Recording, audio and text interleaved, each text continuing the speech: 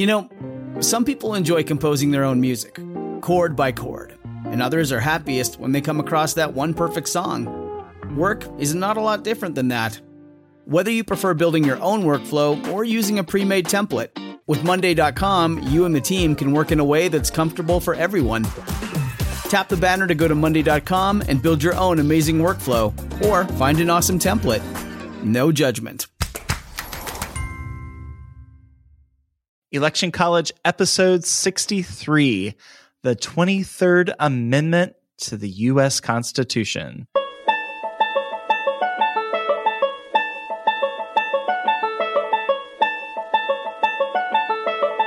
Let's throw a political party. Face it, the political scene sucks, but did it always? It's time for Election College, and class is in session. Now, your hosts, Jason Goff and Ben Smith.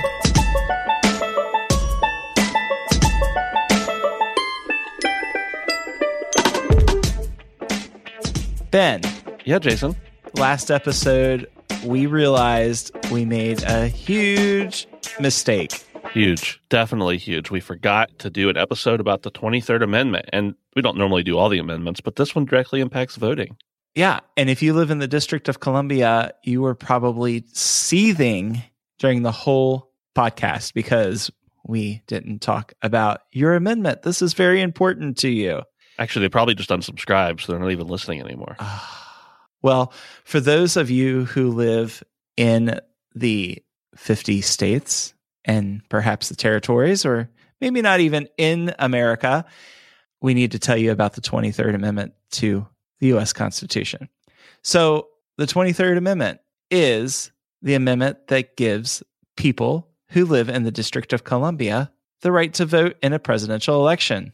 Yeah, do you want me to go ahead and read the... I'll go ahead and read the amendment, at least briefly here.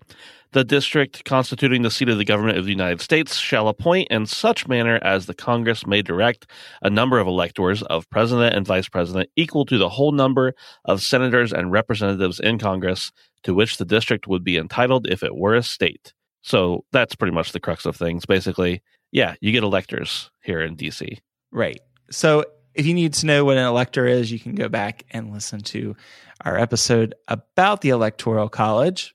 But basically, Washington, D.C., which is also called the District of Columbia, which is what D.C. means, is really a special territory. Right. Yeah, it's kind of an interesting situation because it's not a state, but it's also not a state. I mean, we kind of treat it like a state in many instances. The one instance where we really don't treat it like a state is that the Constitution doesn't give it the rights to have representatives and senates explicitly for the District of Columbia. Yeah. So if you remember, part of the reason for the American Revolution, it was because the colonists, the North American colonists, were being taxed by the crown, but they were receiving no representation in Parliament. And this is quite the struggle with those who live in the District of Columbia. You can actually look at their license plates to this day, and it says taxation without representation. Yeah, absolutely. It was bad enough that we went to war with the country and started our own over it. So it's seriously a major factor in the history of these United States. And what the heck? We're going along in the place where liberty should exist in the highest manner. We're not letting them really have a say in the presidential election. Yeah. So just to clarify, if you live in the District of Columbia, you do not live in a state. You actually live in a federal territory that was set aside.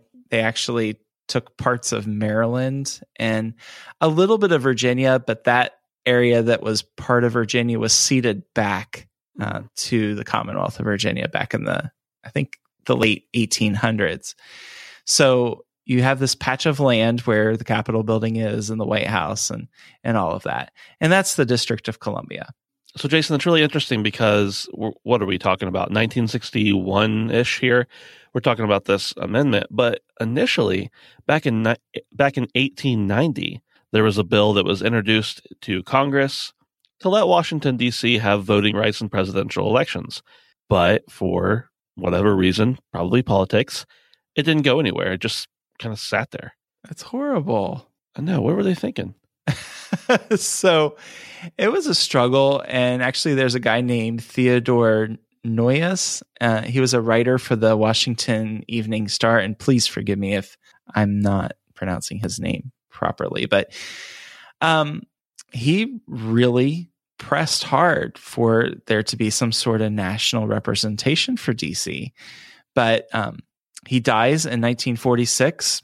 But the committee that he helped form, which was called the Citizens Joint Committee, they continued. And they actually likened their cause as being similar to the civil rights movement.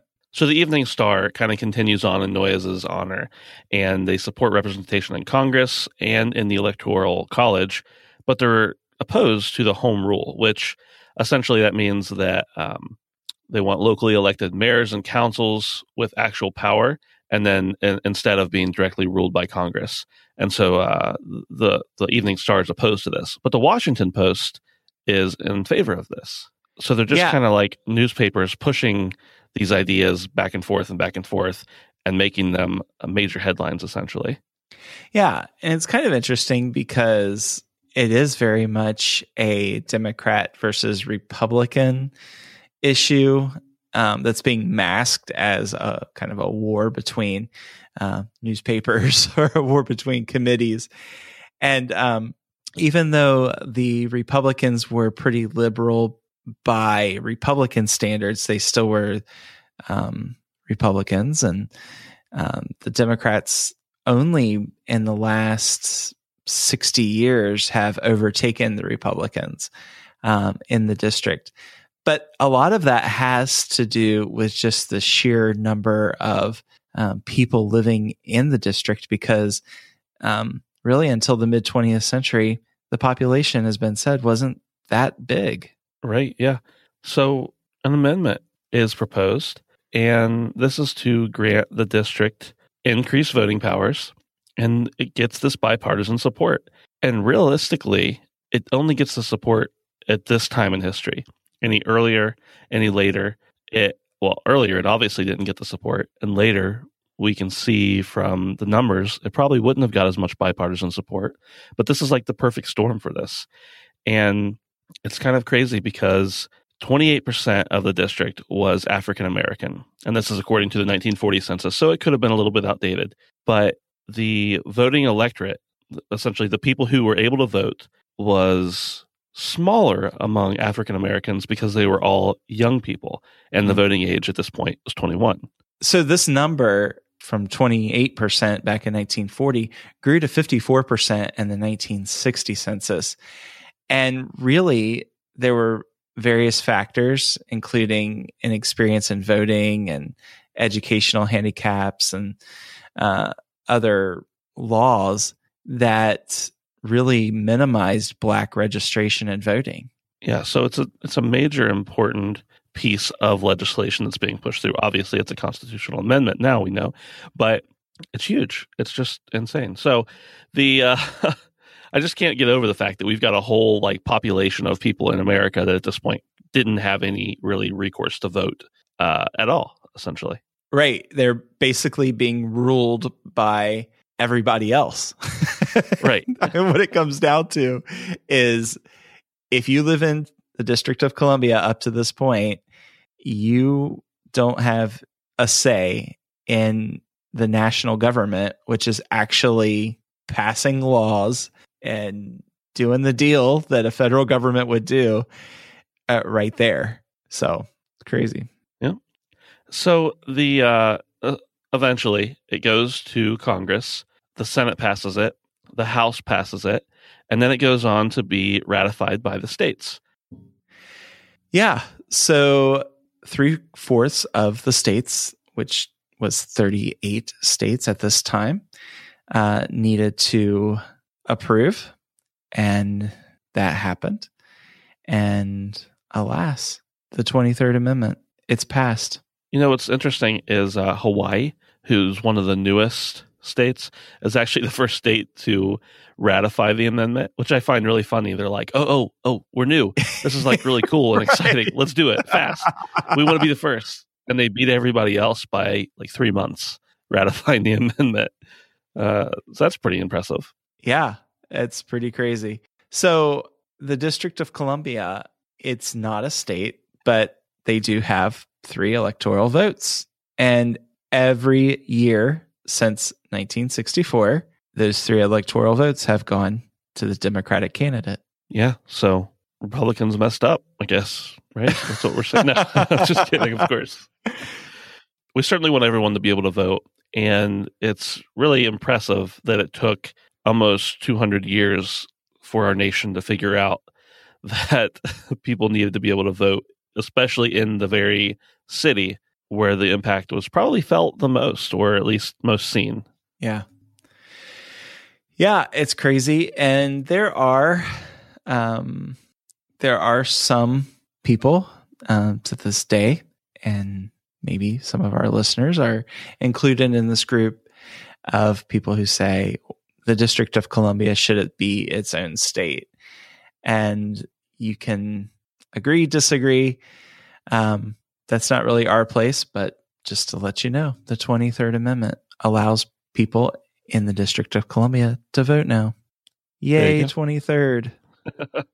Hey, you know what we'll say yay for is if you go to electioncollege.com/survey and fill out a little survey we have for you. It's only like 3, 4, 5 questions, and just kind of asks you what you want to see for the future of Election College and what else you'd like to see from Ben and Jason.